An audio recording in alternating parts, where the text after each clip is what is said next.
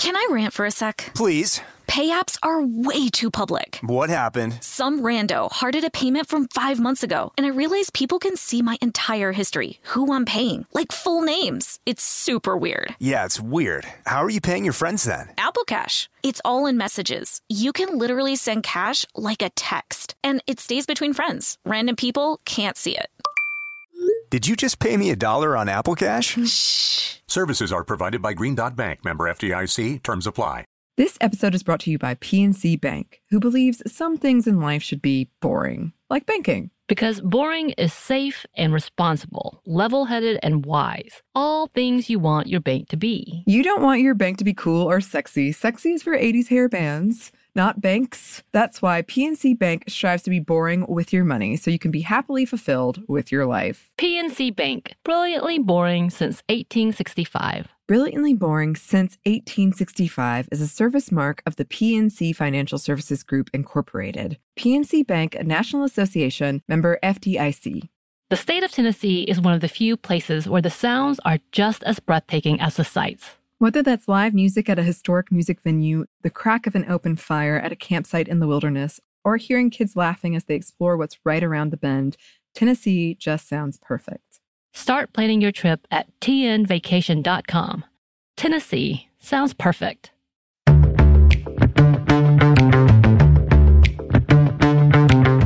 Hey, this is Emily. And this is Bridget. And you're listening to Stuff Mom Never Told You.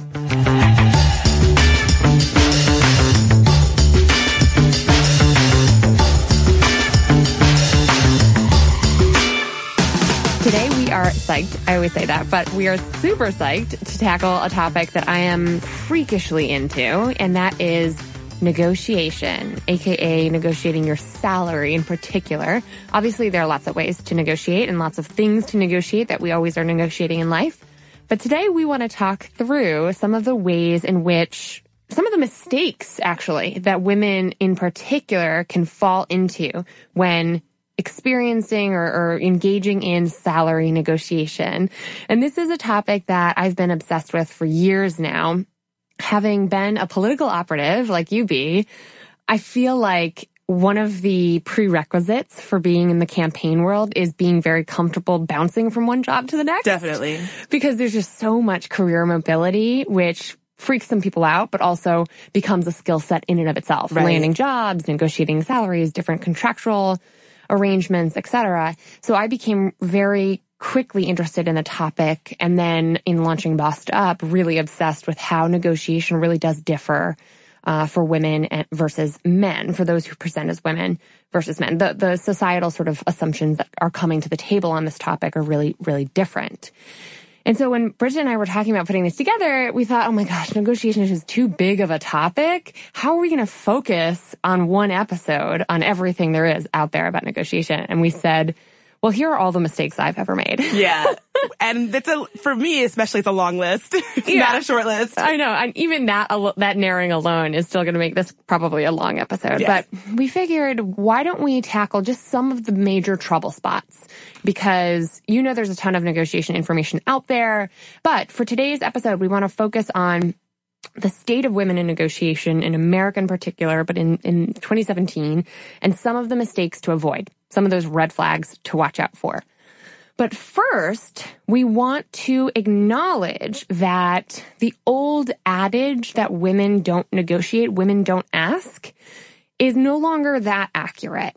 So you've probably heard over and over again that men negotiate much more often than women. And still in many circumstances, that is true. When it comes to new job offers, women or men who are in the interview process and are given a job opportunity or a job offer, men are still much more likely to negotiate than women. In fact, Hannah Riley Bowles writes in the Harvard Business Review that research shows in one study recently that graduating MBA students, half of the men had negotiated their job offer as compared to only 1/8 of the women. So the new job offers are still overwhelmingly negotiated by men and not so negotiated by women. But when it comes to asking for a raise or a promotion within the confines of an existing organization, women are asking. I believed for a long time that It's just that women aren't asking, but they are. They are. And unfortunately, in that same breath, that research found that, and this is the headline from Fortune magazine by Laura Cohn, women ask for raises as much as men do, but get them less often. So the University of Warwick, the Cass Business School in London there, found that women were 25% less likely than men to get a hike in pay when they asked for it. Oh, that's so depressing. It is. So it's depressing to me because even when, so one, I think we are taught to victim blame in a kind of way and say, oh, they're not asking for it, that's why they're not getting it, which is clearly not true. But when we do ask, we don't get it, and that's so frustrating to me. It's funny that you mentioned before that being a political operative kind of is what got you fired up about negotiation. That was such a challenge for me. I've had a million different gigs in my life, short-term, long-term, in politics, and I dread negotiation in such a serious and intense way. For the longest time, this is so embarrassing. I didn't even know you were, oh God, I'm embarrassed saying this. It's okay. I didn't even know you were supposed to do, or allowed to do that. That's the first time that someone was like, oh, did you ask for more money? I thought, what? It did not occur to me. And I had a really sad situation where I was offered what would have been a dream job. And when I got the offer letter, it was barely more than I was making at my other job. And so, you walked away? And so I didn't know that that was a jumping off point. So I just said, oh, I can't take it. And then I said no, and and it wasn't until years later that I thought, oh wait, that was a jumping off point. I could have asked for more. It would have been fine. Bummer. So yeah, this is an important topic. This is such an important topic. And I hope this framework, sometimes people say, oh, you're so negative. I hope y'all know that sometimes it's okay to be negative. Like, we're going to talk about this in a framework that says, here are some mistakes. Don't make them. Right. Here are the mistakes we've made. You don't have to. And I actually feel very positively about negotiation. And I know for a fact that makes me a freak. Okay. So just know that if you want to geek out about negotiation with me, y'all are welcome to anytime. But 99% of the population feels the same way you do, Bridget, which stressed is uncomfortable and awkward. It's combative. It's a minefield. I'm like, bring it on. Yes. I recently, Brad and I are closing on a house. That's right. And it's like still a work in progress, but I was in charge of negotiations. Brad's in charge of renovation. And we just met with the agent who's brokering the deal, and he told us it was the hottest open house in the entire metro area the weekend that we got it. And when we were asking him, like, why did you go with us? Because there were other people we were in a bidding war with. He said, the way you spoke on the phone to me, Emily, gave me really good vibes. And I like to work with people who I feel that way with. And, I think you guys deserve this house because of that. And we're first-time home buyers trying to do a major flip, and we were competing with major home flipping companies. Wow. And we got the bid. So the way you talk to people, the way you handle a negotiation situation truly matters. And while the data can be seen as depressing, put on your psychology hats, y'all, because if you can hack into the psychological factors that go into negotiation, you can set yourself up to capitalize on them. And it's not a fair world out there. Everybody's experience is very different with this. But I just want you to know that it is a skill you can develop and get better at. Yeah. It's not like oh, I'm sucky at this, I'll never get better. Like, it is something you can get much better at. That's part of one of the reasons why I appreciate that we frame this episode in terms of what not to do. I am someone who, as I said, I hate negotiation. It's so many things that are not, so many things I don't seek out. And it's good to feel as though it's not just I'm doomed to be bad at it forever, that you can get better. It's a skill. You can grease the wheels. It's like a muscle. You can flex it and exercise and blah, blah, blah. And, obviously we shouldn't have to, as women, contort ourselves to get treated fairly. We shouldn't have to, speak differently, smile differently, all the things we're about to share with you. We shouldn't have to adapt to our biased world. And that goes without saying, but I'm going to say it anyway, that women should not have to do verbal jujitsu to be treated fairly and equally like men are in this equation. But here's the reality, y'all. We live in a biased world full of human beings who bring their own bias to the table when exchanging ideas. So if you know the unconscious bias that goes into this, I actually find it empowering, because then you can be strategic with the choices you are making. Right. We're not saying this is, just like when we were talking about policing women's speech, this is not to say that here's the right way to talk or here's the wrong way to talk. We're not here to say here's the right way to negotiate, here's the wrong way to negotiate. We're here to give you some tools to have in your toolbox and to give it a shot and see how it works for you. And options. It's always good to have options. Choices, yes. Bingo. So shall we dive in? Let's dive in. Okay. There's this first mistake that is literally the first time that salary typically comes up for people in the job market. And everyone freaks out about it. And I get this question all the time at Bossed Up, which is, how do I deal with the blank spot on the form, that application you might be filling out through monster.com or whatever, that asks about salary requirements or salary history? How do I deal with that? Have you ever seen this? I've seen it so many times. I always freak out. I never know what to put. Yeah, and that's the common question. It's like, what the hell do I put there that doesn't put me in a weak position? And here's the reality. If you were to walk into Nordstrom's and say, or let's actually do a store we actually walk into. Target? Yeah, there we go. If you were to walk into Target and say, oh my God, I love those shoes, bring them to the cash register and want to take them home with you, you wouldn't expect them at the cash register to say, well, how much would you pay for these shoes? Right? Absolutely not. That would be ridiculous. Right. When you're shopping for a job, the same reality is true. It has become normal for them to ask you, the job seeker, what you think you should make, when in reality, they're hiring for, I don't know, a marketing associate. Right. How much do they value the work of a marketing associate? It's on them to name their price. That's so absurd to me because it puts the onus on you to tell them what you think your value is. And really, it should be about what as if you're a marketing associate, you want to know what number your company puts. That should be on them to tell you. Yes. And in fact, many states agree with you vehemently, Bridget, in that they are outlawing the use of that question. They're outlawing the common practice of employers asking people what their salary history is or what their salary requirements are because of that reason. And because by doing so, what we're actually all doing is perpetuating historical wage inequality. Definitely. So we know that women still get paid less, especially moms, as we discovered in the Mommy Tax episode.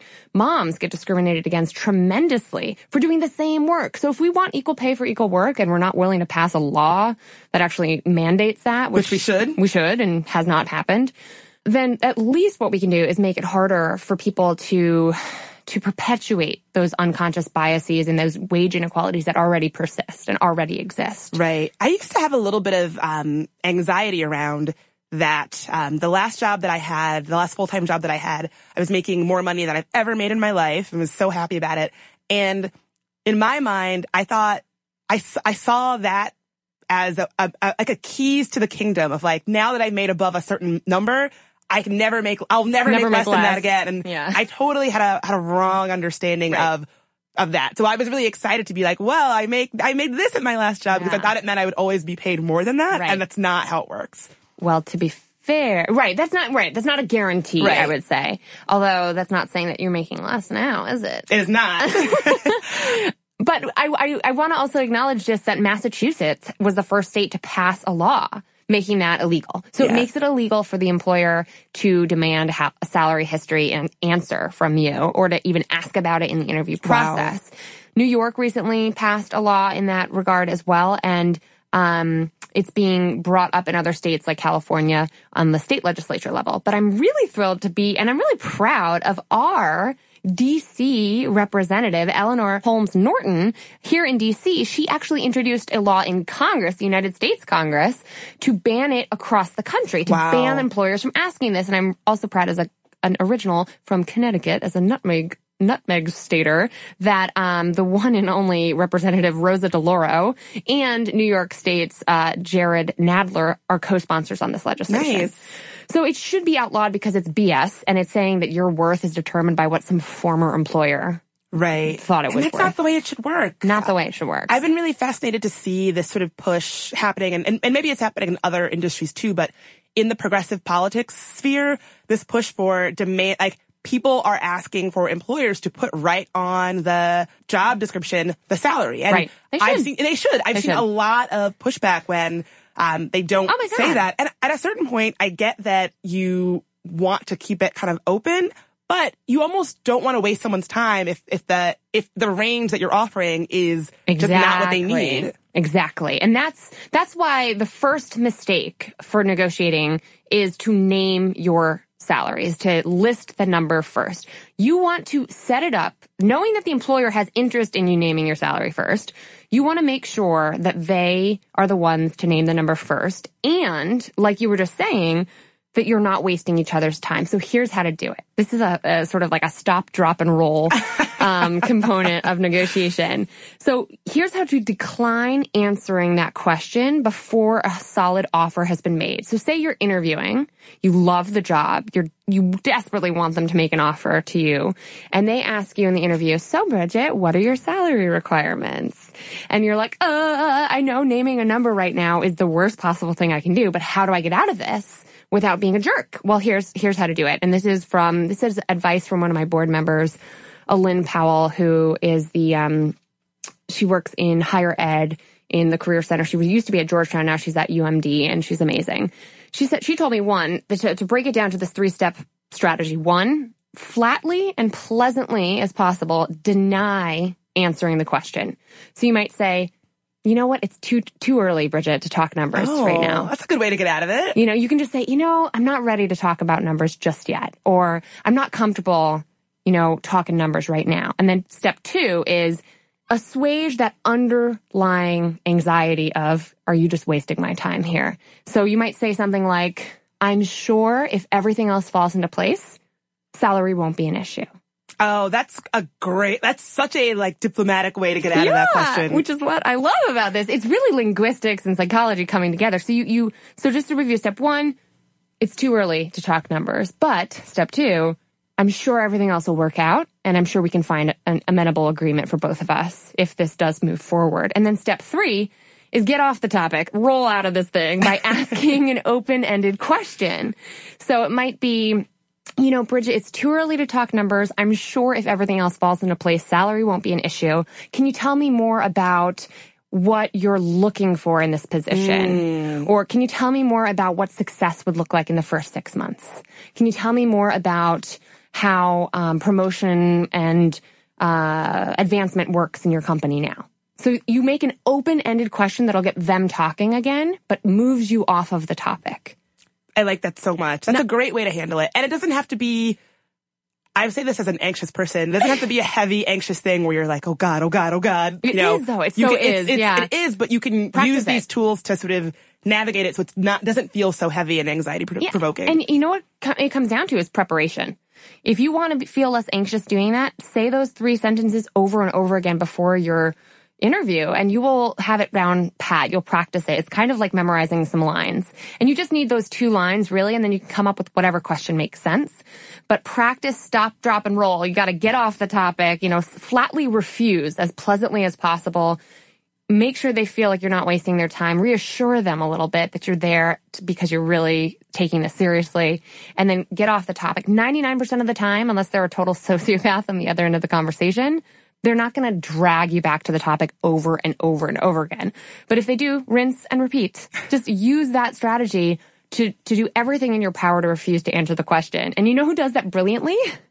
Talking heads on cable TV news. Oh, yes. That's something as someone who took training to become a talking head, a pundit, they are all about, pivot. If you get stuck on a question you don't want to answer or can't answer, just got to pivot, ask, or answer a completely different question. They might not know the difference. Exactly. So pivot away. Do not let them force you to answer it. And the same is true for the form. If you have a form to fill out and you cannot submit your application until you fill out that blanking cursor box about salary requirements, put zeros in there. Put negotiable in there. Put TBD. Put, open to conversation. Do not answer that question because the onus falls on them to tell you what they're willing to pay for the position. And you don't want to cut yourself short. You don't want to lowball yourself. Right. So, you obviously also don't want to just be getting jobs that way. So if you're only applying for jobs through Monster.com, we've got a bigger problem to solve there. So just remember, you do not actually have to answer that question. Many states and maybe our country will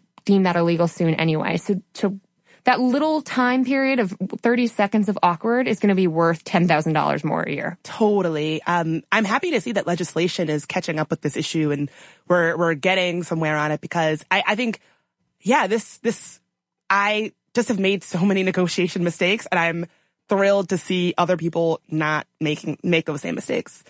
I still remember the first time I ever negotiated for a job, and the only reason I did is because a friend of mine, we had very comparable education and skill level backgrounds. We had been on the same campaign.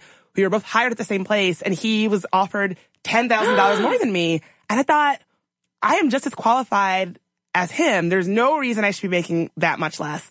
And if he had not told me that information, I would have never asked for more. Right. And it was because I didn't know how much they valued the position I was being hired for. I didn't have any sense of that. And so that's the only reason I did, and I got it. That's awesome. Snaps to you. Snaps. And that's an argument for pay transparency too, and talking about your salary. Totally. So let's take a quick break. When we come back, we'll continue to talk through some of the common mistakes that we can all avoid to get paid, to get that money. Get your paper. We'll be right back after a quick break.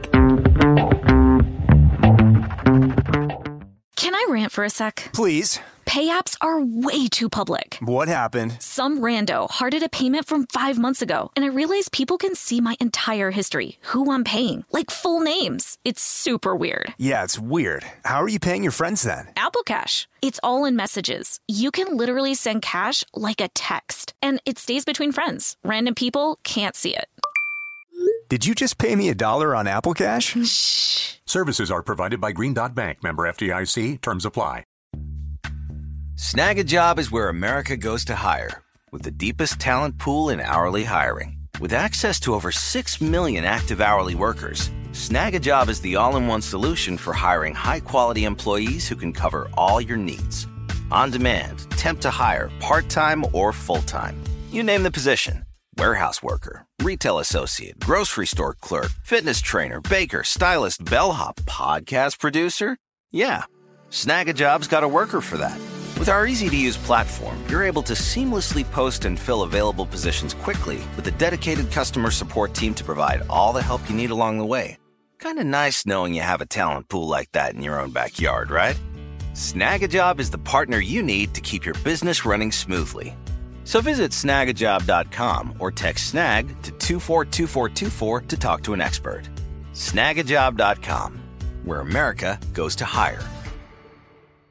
This episode is brought to you by PNC Bank, who believes some things in life should be boring, like banking. Because boring is safe and responsible, level-headed and wise. All things you want your bank to be. You don't want your bank to be cool or sexy. Sexy is for 80s hair bands, not banks. That's why PNC Bank strives to be boring with your money so you can be happily fulfilled with your life. PNC Bank, brilliantly boring since 1865. Brilliantly Boring Since 1865 is a service mark of the PNC Financial Services Group, Incorporated. PNC Bank, a National Association, member FDIC. And we're back. And another way that I have tripped up in negotiation, and you were sharing that you had an experience like this as well, Definitely, right? Yeah. Is sending in my counter offer via email. And that happened to me once because oftentimes when you get an offer and the process of negotiation, as a reminder, only begins once an offer has been made. So let's keep that in mind. But those offers typically come in over the phone, don't they? Or maybe email sometimes. I've had some email, yeah. Okay. I've had a mix of both. So more often I've heard that people get a phone call, we'd love to offer you the job. And you're like, great. Does that mean you've accepted it right away? You know, you want to be able to deliver that counter offer after you've had a little bit of time to prepare. So you might want to say, thank you so much for this offer. Express gratitude. I'm so excited about this. As you can imagine, this is a big, big decision that I want to take really seriously. So I'd love until Friday to get back to you. Can we set up a time to talk Friday afternoon? So then you've bought yourself some time. But in the past, I've used that time to write the world's most complex and very many bullet-pointed emails as my counteroffer, to which people are like, OMG, no. There are so much, there's like such this long laundry list in there. it just does not go over so well. People don't like getting laundry list, like a list of demands. I have done the same. I don't think I realized it was something you shouldn't do until this very moment. I hate negotiation so much. If I can do it over email, that somehow feels less awkward to me. Definitely. And that's a mistake. Well, it's so common though. It's a crutch. It's completely a crutch. Like, I would much rather list what I feel like I need in an email. Somehow that's easier for me than saying it face to face or over the phone. Well, it feels more controlled. Yeah. It feels like you have more control. But here's the fallacy behind that, y'all. When you do not have body language, or at least when you're using a phone call, vocal tone on your side, you can't actually adjust your tone, or you don't know if the person on the other end of the phone is having their worst possible day. You have less information. And when you receive a very brief, assertive email, you think, oh my gosh, that person is a total nut job or a jerk. I can't even say the B word I'm thinking of. Yeah, I mean, think about how it plays on social media. It's so easy to misread things. You think someone's being sarcastic. You think someone's being mean or pushy. In an email, I'm sure I have come off as different than I actually mean things in email, because I'm doing it in email. Right. It's a medium that doesn't allow for expressions of vocal tone, whatever. Yes. And so it really isn't the medium to be negotiating at all. It's a minefield. You'll have too many exclamation marks, not enough exclamation marks. You'll be seen as curt, or it's a real challenging way to be seen in a negative light as assertive. And this is an assertive communication. Right. Asking for more is a very assertive thing to do. And we all know that women who are seen as more assertive are seen as less likable. So you have to sort of counteract the assertiveness with pleasant tone and body language. Right. That's where that smile advice comes from, which we'll talk through. Yeah. So, knowing all that, and we're going to talk more about, how to be pleasant, even though you're being assertive, but knowing that email is such a easily misconstrued medium, just keep in mind that your bullet-pointed list is definitely an important thing to have. You want to have a list of priorities, but you want to daisy chain them. You want to ask for one thing at a time. And that's why a live conversation is so much easier to be a two-way dialogue. Right. So you can respond to the yes or the no that you're getting and not necessarily have, nobody wants to be on the receiving end of a long list of demands. It makes you look really high maintenance. And there was this story that went viral in the New Yorker because it came out in relative close proximity to Lean In. And everyone was sort of reacting. The anti-lean in sort of wave had hit in full force. And the title of the article is Lean Out, The Dangers for Women Who Negotiate. And it was so hyperbolic. I really hated the point of this piece, which was a very qualified and talented woman was offered a job in higher education. She counter-offered via email, made a list of demands, and the offer was revoked. That's awful. Which is the biggest nightmare, a fear of everyone who's negotiating, right? To me, the conclusion that they drew was an incorrect one. The conclusion was women who negotiate don't get treated fairly, which is true. But the conclusion that I think is more productive is women who negotiate via email are much more likely to be seen as pushy and not right for the job anymore. So that's what happened to me. I sent out a counter offer via email and I got the job offer revoked. And two things I learned from that. One, this is not an employer I actually want to work for. It actually wasn't. Bridget knows because she ended up working for them. And two, don't do yourself a disservice of trying to counteroffer via email. It might feel safer to you, but you're way better off practicing with a partner in real time, asking for that phone call a couple days later, going in with your bullet point list. But that's a list that you work from in real time through a conversation. Just out of curiosity, because I've asked my father, who is my big negotiation coach, because he's very good at negotiation.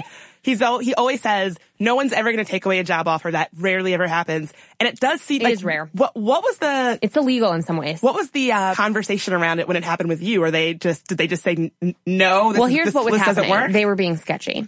They were hiring for a contract position, which all my HR law folks listening can correct me here if I get this completely wrong, because not completely wrong. I know it's pretty right, but I'm not a lawyer. When you're hiring for a contractor, a non-W-2 employee, you are not allowed to tell them when to work or how to work. It's like a consulting hire. So you're allowed to say, this is what we need you to deliver on, but you're not allowed to say you need to come into the office Monday through Friday, 9 to 5. It's very much illegal to treat your contractors like full-time employees. So first of all, if you're in that situation... So many women are. Yes. So many people are. It's total BS. I might know a few. Yeah. Oh my gosh. Yeah. It's something that employers are violating all the time. So especially with our episode on the gig economy. Mm-hmm. Gig economy workers are contractors. So you are allowed to dictate your own schedule. That's supposedly the benefit. If you're not, then you've got a problem. So when they were hiring for this position, they were hiring for a full-time position. And I assumed that meant W-2. Through the interview, it became clear that we were talking about a contractor position. When they called to make the offer, that's what they were offering me. And I needed to gain clarity on how much time they were going to compensate me for, because it was not clear to me that they weren't going to treat me like a full-time staff member. They actually said, we need you to be on call all the time. Sometimes things are fast. And the way it was phrased was, we're looking for people who really care about these issues and really are devoted to making progress happen. And I was like, that boils my blood. I'm so angry. This is like the nonprofit so industrial complex that exists in DC, especially. So I bounced back with my long ass bullet pointed email saying, you know, what's the hourly rate that we're talking about here? How many hours a week are you asking of me? Can I work for someone else at the same time? Because it sounds like no, but you're hiring me as a contractor.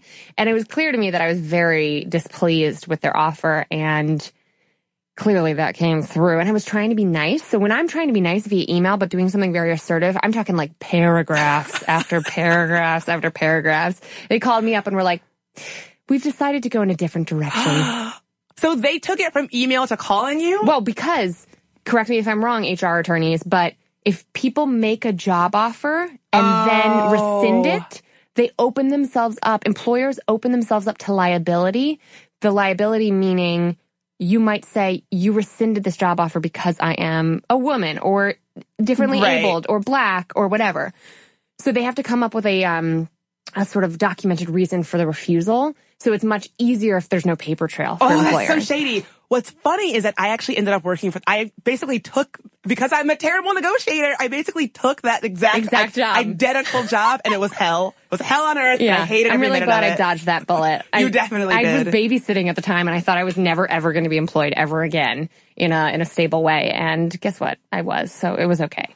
The other thing to note on that is when you are given a job offer, it's really helpful to get that offer in writing. So one of the other ways, when you get that phone call, you ask to buy yourself some time, you try to create a time for a live negotiation conversation. Ask, when can I see these details of the offer in written form? Or when can I see the full offer package? Can you tell me more about the benefits that are included in this? And can you provide this in writing so I have time to look it over? It's a lot harder for them to rescind an offer that's been delivered in writing. So basically what we're saying is string them along until you can get a paper trail, essentially, so that you have some documentation. Exactly. And that goes so into some of the other topics that you've done around employment issues, like coming out at work. It's a lot easier to have a offer on hand before you reveal something about yourself that might, make them, if they're horrible, make them change their mind. Yeah, or just document it. Didn't Comey document the discussions with his boss? Oh my goodness. And just writing yourself a memo can go a very long way, y'all. Oh lordy, I hope there's tape. Remember that? Yes, I love it. And then, the same thing that you were just talking about, motherhood, like being a little bit choosy and intentional about when you reveal these things. And that's so sad for me. Life is not fair, and it's sad that we have to hide things about ourselves. Hold our cards to our chest, but this is just a way to... Here's how to do it, y'all. Yeah, if you need to do it, you need to do it. I like specializing in the tap dance. Like, here's how to dance that tap dance because it's worth it, because the world is not a cool place all the time. So dance away, because you are worth the effort of, I don't want to say manipulating people, but manipulating people. Like you have to watch out for yourself sometimes. So when you're having that live conversation, how should women go about navigating the minefield that is like vocal tone and body language and all that jazz? It can be tough. One tip is don't be nervous with your negotiation. I've said this 100 times, hate negotiation, would definitely be projecting nervousness, but nervousness, when you negotiate nervous, it reads as anger. So people aren't reading it as trepidation or you're anxious in a situation that is a little awkward. Right. People read it as anger, and surprisingly, no one really. Anger works for men in negotiation. It does not work for women. And so if you, if you come off as seeming angry while you're negotiating in person or over the phone, that is not going to work for you, even though it works for men. Yeah, it's a really weird wrinkle in the research around this. But what researchers found is that compared to expressions of anger by men, which are seen as passionate, and he's just real worked up about this, he really cares a lot. I can almost envision every male politician ever pounding their fist on a podium somewhere saying, this is wrong, right? But they found that compared to expressions of anger by men, expressions of anger by women are associated with less positive organizational outcomes. Meaning, they won't see you as impassioned. They won't see your nervousness as cute. They will see you as crazy. Yeah. Or a B. You know what I mean? They'll see you as, or I think they will see you as a potential problem employee. Loose cannon. Yeah. Like I imagine that with your situation in that mystery organization that we were talking about before, that probably read to them as this is going to be a nightmare employee. She's high maintenance. She won't play ball. We're clearly looking for someone that is a team player. Right. And so that probably worked against you in that way. Totally. But for the best, because they sucked. Well, it's funny. Yes. No, you can speak from experience that they did. I don't want to trash anybody. I hope they're. Well, we didn't tell them who they not are. Listening. I bet our DC friends are like trying to guess which organization. I'm happy to tell people. I just won't do it on the air. Okay, cool.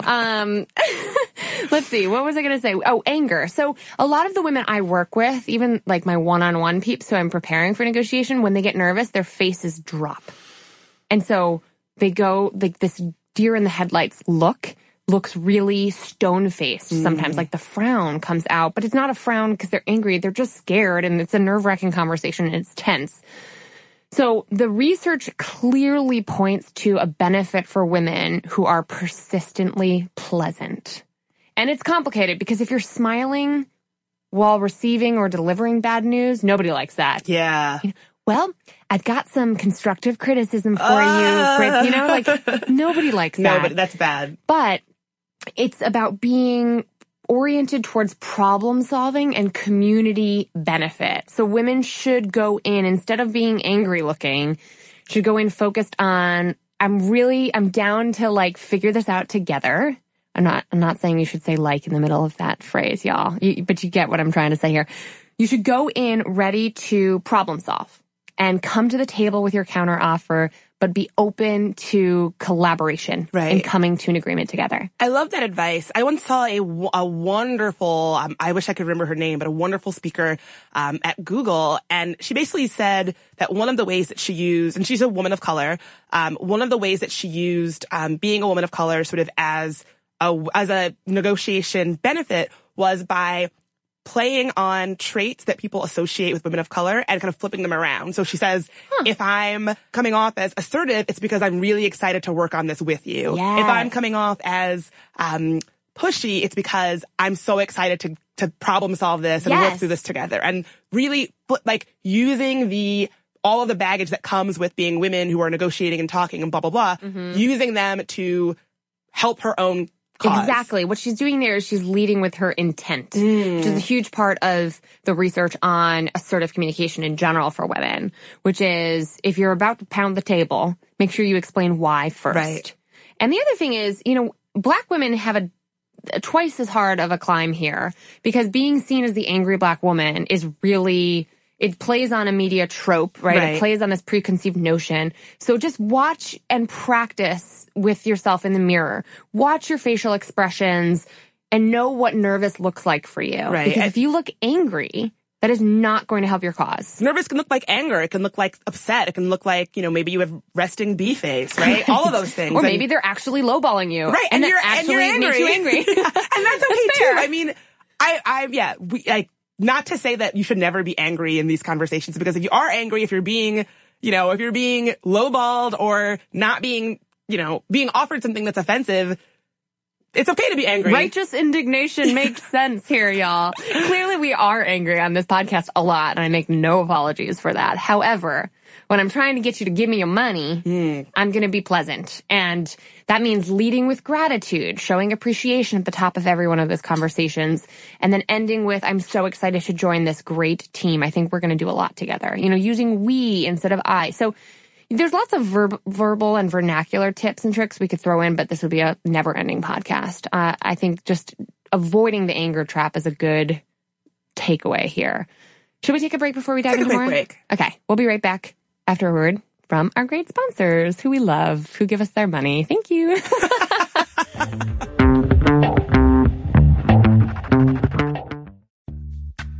Snagajob is where America goes to hire, with the deepest talent pool in hourly hiring. With access to over 6 million active hourly workers, Snagajob is the all-in-one solution for hiring high-quality employees who can cover all your needs. On demand, temp to hire, part-time or full-time. You name the position. Warehouse worker, retail associate, grocery store clerk, fitness trainer, baker, stylist, bellhop, podcast producer. Yeah, Snagajob's got a worker for that.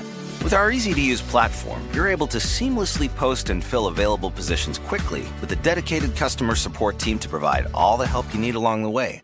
Kind of nice knowing you have a talent pool like that in your own backyard, right? Snagajob is the partner you need to keep your business running smoothly. So visit Snagajob.com or text SNAG to 242424 to talk to an expert. Snagajob.com, where America goes to hire.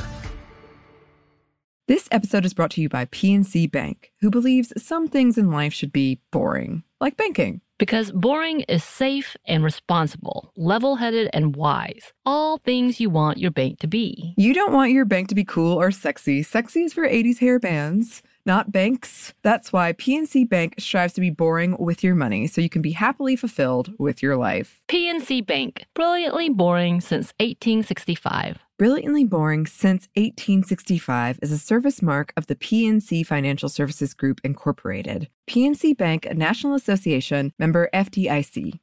Tennessee just sounds perfect. Whether that's live music, the crack of a campfire, or kids laughing on an adventure. To start planning your trip, visit tnvacation.com. Tennessee sounds perfect. And we're back, and we are excited to talk through some of these negotiation crosshairs, tripwires, mistakes, whatever you want to call it. Mines in the minefield, whatever. Exactly. Whatever you want to call it. So one thing to note is that when it comes to your salary, it's easy to think that just the money that you're getting paid is all you have to negotiate, but really everything is negotiable. According to the Bureau of Labor Statistics, only about 70% of an employee's total compensation is actually their salary. Right. So think about all the different things that leaves on the table to negotiate about. Vacation, 401k matching, reimbursements for travel and professional development and conferences, wellness programs, commuter perks, all of that. So all of those things, all of those things are up on the table to be dealt with and negotiated around. And I remember once I was supposed to be giving a lecture at a university, and they couldn't pay me. And I was talking to a friend, and I was like, "Oh, it sucks. I really want to do this, but I want to get paid." And she said, there are other ways they can compensate you other than giving you money. And she said, maybe there's someone who you would like to be able to offer an invite to this conference to go to for free. Can they offer you a couple comp tickets to give to people that would benefit? And I thought, oh yeah, there are so many other ways to get compensated for things that aren't just money. So keeping that in mind is really important. And knowing your own priority list. So when you prepare for that counter offer, you've got the bullet pointed list. Keep in mind what your first priority is. And I always say, if the money is not as good as it can be, find out, know? So counter offer with whatever your number one priority is. But if you get an offer that is so incredibly high paid that you can't fathom asking for more on that front, or let's say you're in a government job where the GS scale is dictating your salary, there are lots of other considerations that you can push back on. And so if flexibility is important to you, be very crystal clear about what you're asking for. Right. Don't lead with what you're complaining about or worried about. Lead with what you want. Oh, that's such good advice. Yeah. Because it has that positive, starting with the positive. Yes. And nobody can actually tell you what you want except you. So don't make the employer do the guesswork. Yeah. Don't say, I'm really worried about the possibility of 80-hour weeks here. Say, I'd like to be compensated for overtime for anything above 50 hours a week. Right. You know, or say, I'd like my hours to be capped so that on Thursdays I can work from home. Right. Or my commuter, rail passes are paid for, or that I get a free gym membership, whatever it might be. Yeah, and we should say that this is really only for full-time W-2 employees. This stuff doesn't fly when you're a contractor. Right. Well, that's where the benefits package is nil or null, not applicable. However, I would say being a professional speaker, getting a speaker fee is a contractor employee. Yeah. So that's, your example was perfect by saying there are still ways to be compensated additionally beyond salary, even if you are a contracted employee, a gig economy worker. Sweet. Well, here's one other mistake I see a lot of women making, and this one's a controversial one. Like most things, I hold strong opinions on it, but here, tell me what y'all think. I think another mistake is to say, and if someone raises their hand every time I give a workshop on negotiation and says this, listen, negotiation is not applicable in my field. And they go on to say, I work in the sciences where all of my research funding is grant-based, or I work in education and all of our salaries are fixed, and saying, I can't negotiate. This doesn't apply to me. And sort of throwing up your hands and saying it's not fair. And I find that to be self-defeating for obvious reasons, I think, because you're not going to negotiate if you think you can't negotiate. But I also want to push back and say, do not expect your employer to roll out the red carpet for you when it comes to negotiation. I know that sounds harsh, but you as the individual applying for the job have to more often than not, initiate the negotiation conversation. Right. I'm one of those people that would raise my hand in that scenario and ask that. I think I've mentioned on the show before that I got my start professionally as a teacher. And when you're a teacher, your salary is like, there is no room. I mean, I don't know how I would have negotiated this because there wasn't room to negotiate. Your salary was totally based on your educational history. So you get a piece of paper that says, if you have a BA, your salary is this. If you have an MA, your salary is this. And that's it. Like there's no wiggle room. Okay. Well, let me give you a counter example, if I may. Do it. So my friend Amanda was working in, I think it was like an NGO organization that worked off of the GS pay scale, which I think stands for government scale or government salary, something like that, whereby they normalize exactly who gets paid for what, similarly to your example. But what she realized in looking much closer at the GS scale, because oftentimes people aren't really reading that fine print and then you get busy doing your job instead of doing the job of getting the job or making sure that they're paying you properly for the job, all that meta work.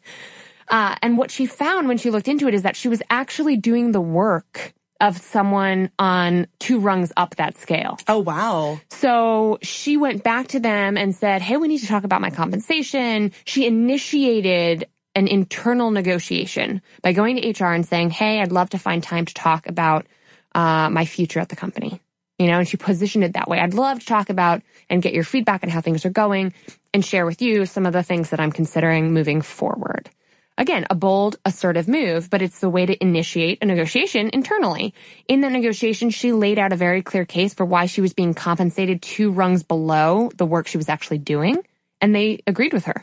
It was like irrefutable the way that phrasing connected to the work she was doing, and she got paid significantly more than she had been previously. That's amazing. And the same thing can be said about your educational background. So I don't have a master's degree, but I did a fellowship. And here's how that fellowship should be compensated comparably. I mean, I am not going to, I think people should try it. I would be, if you're a teacher and you tried this and it worked, please let me know. You're dubious. I'm a little dubious. I think you're rightfully dubious. But here's the thing. I would say, okay, well, if you're not going to see my education, my additional education or my additional experience, my additional training in the same exact light as a master's degree, at least we could talk about compensation for travel or reimbursement for professional development. I do think that when I was teaching, there were some other professors who, because they had families or blah, blah, blah, they were able to, there must have been some understanding at some phase in the negotiation process where they said, I won't teach the classes that happen in the evening. And so I wonder if maybe while they couldn't negotiate for salary because it was just, either you have a master's degree or you don't. Right. If they said, well, I need to be able to make it home by 5 on Monday, Wednesday, Friday. So they just, I always, as a single childless heathen, I always get stuck with the worst schedule. And I can't imagine that somewhere down the line, someone was not negotiating for that. It's all negotiable. Yeah. And I am a firm believer, and I know a lot of single women who say, I can't negotiate because my colleagues get to negotiate because they have kids, or my colleagues get to negotiate because of their special circumstances. You've got to make the case, and you might not always be successful. I get it. But it is negotiable. You can make it a priority. And if they don't meet you halfway, you can leave. Yeah. And you can negotiate with someone else. Here's the thing. It is so important that we learn how to initiate negotiation, because overwhelming amounts of research point to the fact that it's not that women aren't confident enough to go for a job that they're not perfectly qualified for. It's that women more often than men are more likely than men to follow the rules. So a lot of times you hear, men are so confident they'll apply for a job before they meet 100% of the statistics, and women won't apply for a job until they meet 100%. It's about confidence. It's not about confidence. Women in those studies do that. They avoid applying for jobs they think are going to be a waste of their time because they're trying to follow the rules. We could have a whole episode around sort of work and women and kind of good girl culture and wanting to be, a rule follower and feeling like you can't break the rules because that's bad. And I'm here to give y'all permission to not take the rules so seriously. People assume that hiring is more formal of a process than it actually is. Rules bend. Use your human nature and use human interaction to bend the rules in your favor. And don't assume that everything is so fixed.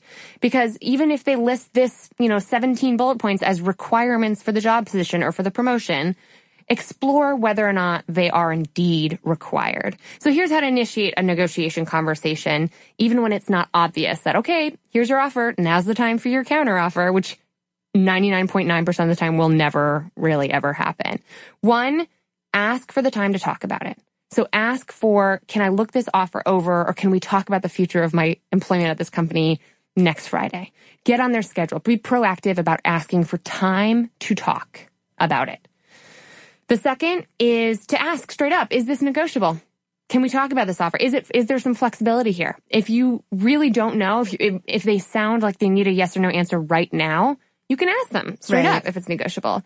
And finally, when you're counter offering and someone says, I don't know, this is the offer. And you say, well, can we talk about $5,000 more a year? And they say, not really, or I'm not sure. You can always say, can you look into that for me? Yeah. And again, that's another kind of very constructive, nice way to phrase it, where it's not it's not negative. It's not combative. It's not combative. It's inquisitive. Yeah. And I think that actually makes you look like a good employee. It's like, oh, this is someone who is interested in problem solving and finding solutions. Yeah. Can you run that up the flagpole for me? Can you check on that for me? It's much harder for them to say no.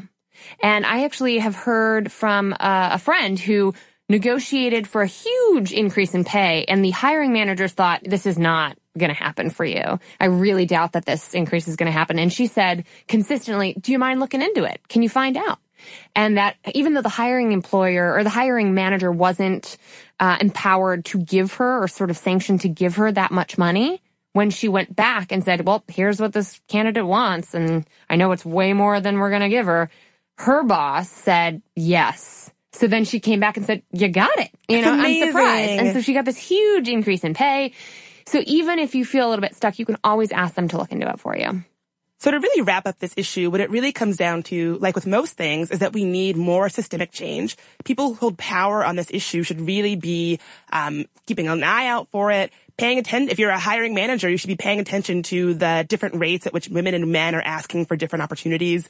If you have the ability to, close the gap on this issue, use that power. And really, I think managers should be driving this larger cultural change to get to the place where we need to be. Yeah.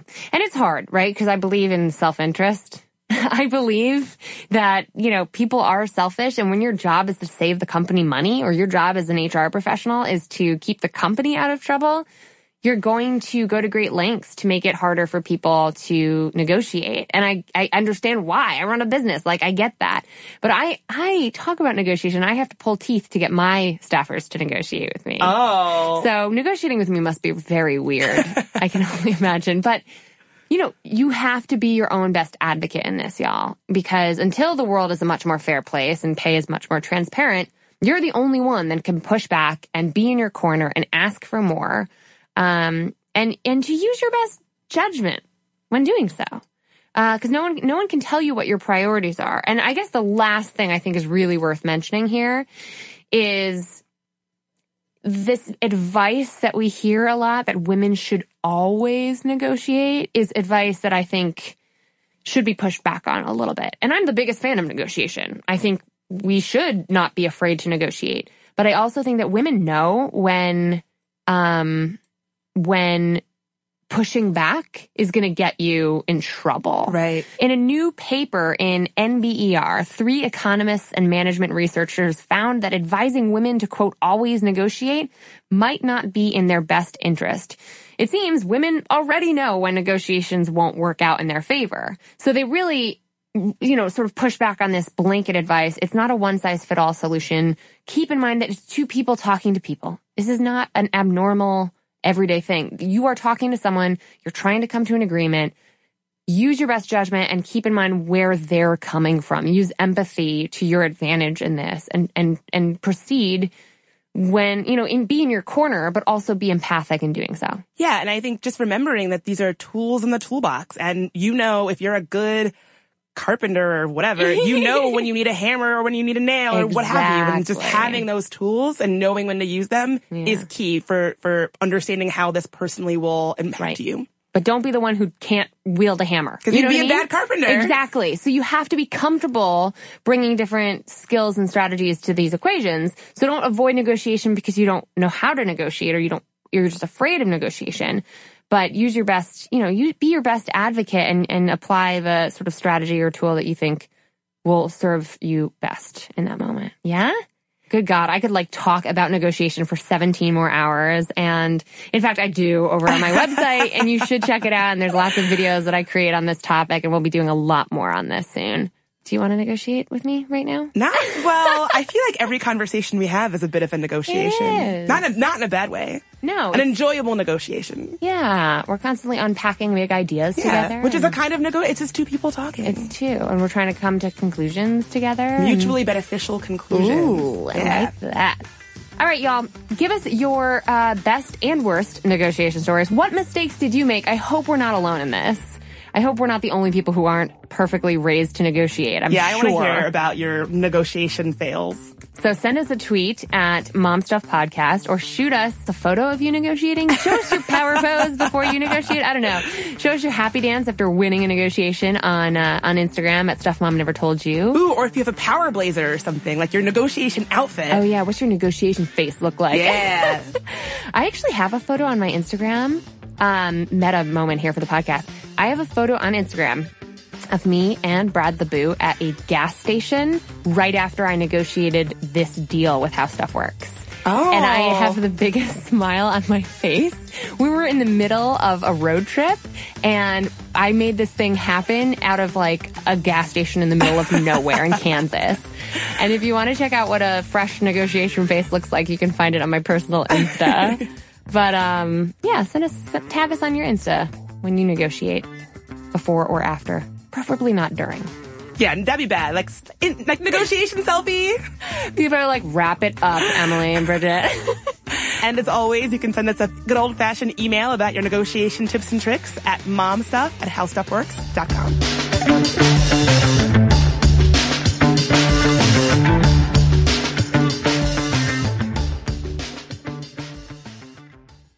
This episode is brought to you by PNC Bank, who believes some things in life should be boring, like banking. Because boring is safe and responsible, level-headed and wise. All things you want your bank to be. You don't want your bank to be cool or sexy. Sexy is for 80s hair bands, not banks. That's why PNC Bank strives to be boring with your money, so you can be happily fulfilled with your life. PNC Bank, brilliantly boring since 1865. Brilliantly Boring Since 1865 is a service mark of the PNC Financial Services Group, Incorporated. PNC Bank, a National Association, member FDIC.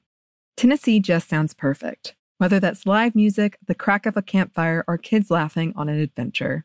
To start planning your trip, visit tnvacation.com. Tennessee Sounds perfect. Rev up your thrills this summer at Cedar Point on the all-new Top Thrill 2. Drive the sky on the world's tallest and fastest triple-launch vertical speedway. And now, for a limited time, get more Cedar Point fun for less with our limited-time bundle for just $49.99. Get admission, parking, and all-day drinks for one low price. But you better hurry, because this bundle won't last long. Save now at cedarpoint.com.